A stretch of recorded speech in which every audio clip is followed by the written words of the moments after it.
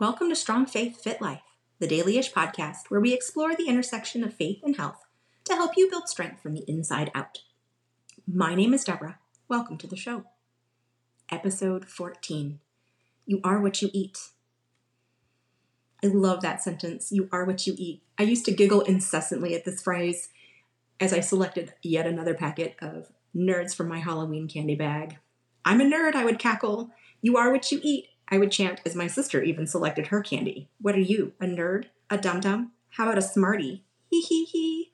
I would always leave the S off of Smarties. You could take Smarties to get smart, but I like to do that. And I thought I was being punny, playing on the words of candy. However, a funny thing happened as I got older. I actually began to see the adage, you are what you eat, with new eyes. In episode 5, Not All Carbs Are Created Equal, I talked about growing up using a calculator to stay on budget. This meant that I grew up eating a lot of whole foods. Not from Whole Foods, which I refer to as whole paycheck, okay? When I talk about whole foods, I mean whole food products, okay? They were cheaper and are still cheaper, and they're more satisfying than processed foods. My mom's philosophy was if we had a limited budget, we would eat the best we could. If there were extras, maybe we would get something like a treat. And I'll be honest, it's a phenomenal approach to feeding a growing family. And I certainly didn't see it at the time, but when I had kids, I adopted her same principles. After graduating high school, I went to the Naval Academy, where I was introduced for the first time to high-volume, low-nutrition food. Now, I didn't know at the time that it was high-volume, low-nutrition food. And so here's what breakfast looked like. We would come down from morning formation to our tables, and we all had specific tables, guys. We had specific tables and specific places that we had to sit. It's a thing. And the tables would be stocked with some sort of fruit punch. I want to say that we had like strawberry kiwi cooler, but that may have been lunchtime. And then we all had all the mini cereal boxes you could imagine on the table. And then you were served with some type of warm breakfast, scrambled eggs, flapsticks, pancakes, sausage, something. And after growing up in a house where we predominantly ate oatmeal, whole wheat toast, whole eggs for breakfast, with the occasional cereal, the giant shredded wheat rectangles that kind of resemble a wicker basket. Yep, those were breakfast. I thought the Naval Academy's breakfast spread was phenomenal. I mean, Lucky Charms every day. And yes, y'all, I ate Lucky Charms every day with some scrambled eggs. And I always selected a cereal strategically. Yes, I definitely did Lucky Charms. Just no arguments, okay? And the reason I did that was because if you were waiting for the hot breakfast to be served, you had to answer questions because you, as a freshman, they asked you questions while you sat at the table. However, they didn't like asking you questions with your mouth full. So if you ate cereal, you couldn't answer as many questions. So this was definitely a strategic move on my part. And then when the hot breakfast got served, I always ate some form of protein because, I grew up eating eggs and oatmeal. It wasn't always just one thing, right? We always had two things for breakfast. And then I would grab a glass of juice and I would leave the table with a piece of fruit because there was no meal service all the way until lunchtime. And we ate breakfast early. This was not a 9 o'clock breakfast. This was a 7 a.m. breakfast after formation. And I'll be honest, dinner and lunch, they were really the same. They were very processed and very carbohydrate heavy. And to be real, I started finding myself getting really frustrated. I was an athlete. Everyone at the school is an athlete.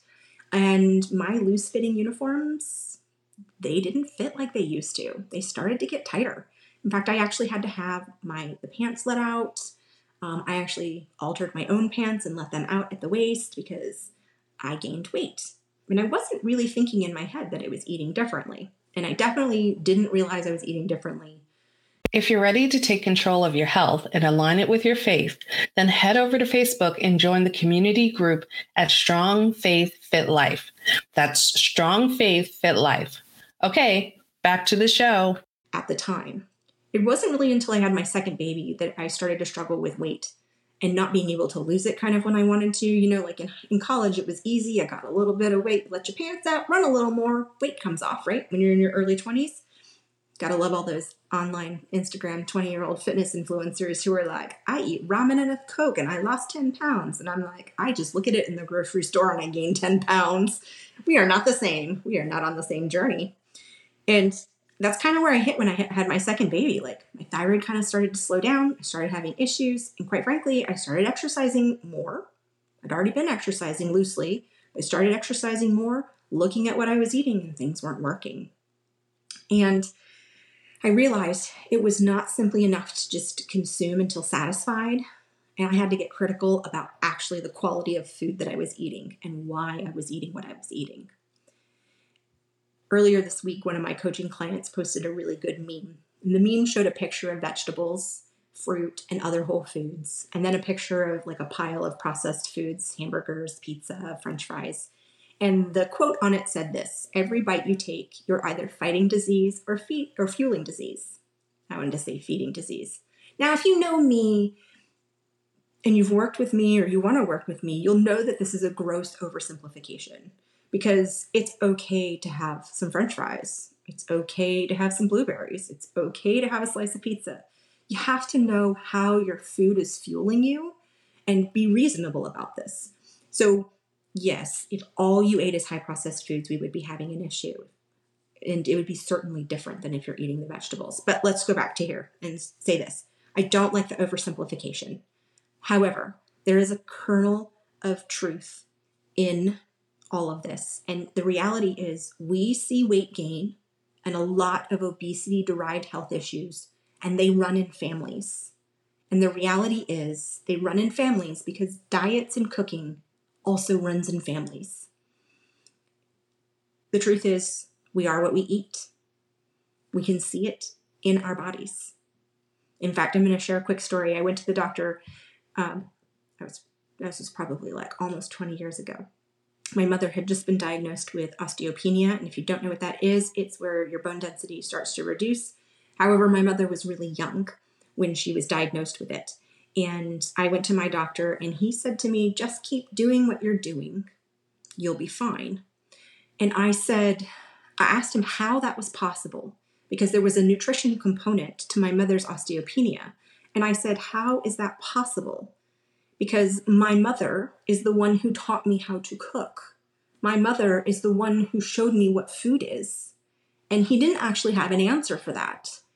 And we actually left the office at an impasse because he didn't have an answer to my question of just keep doing what you're doing, but the person who showed me how to do it is the one who's having problems. And again, there is a nutritional component in my mother's particular situation.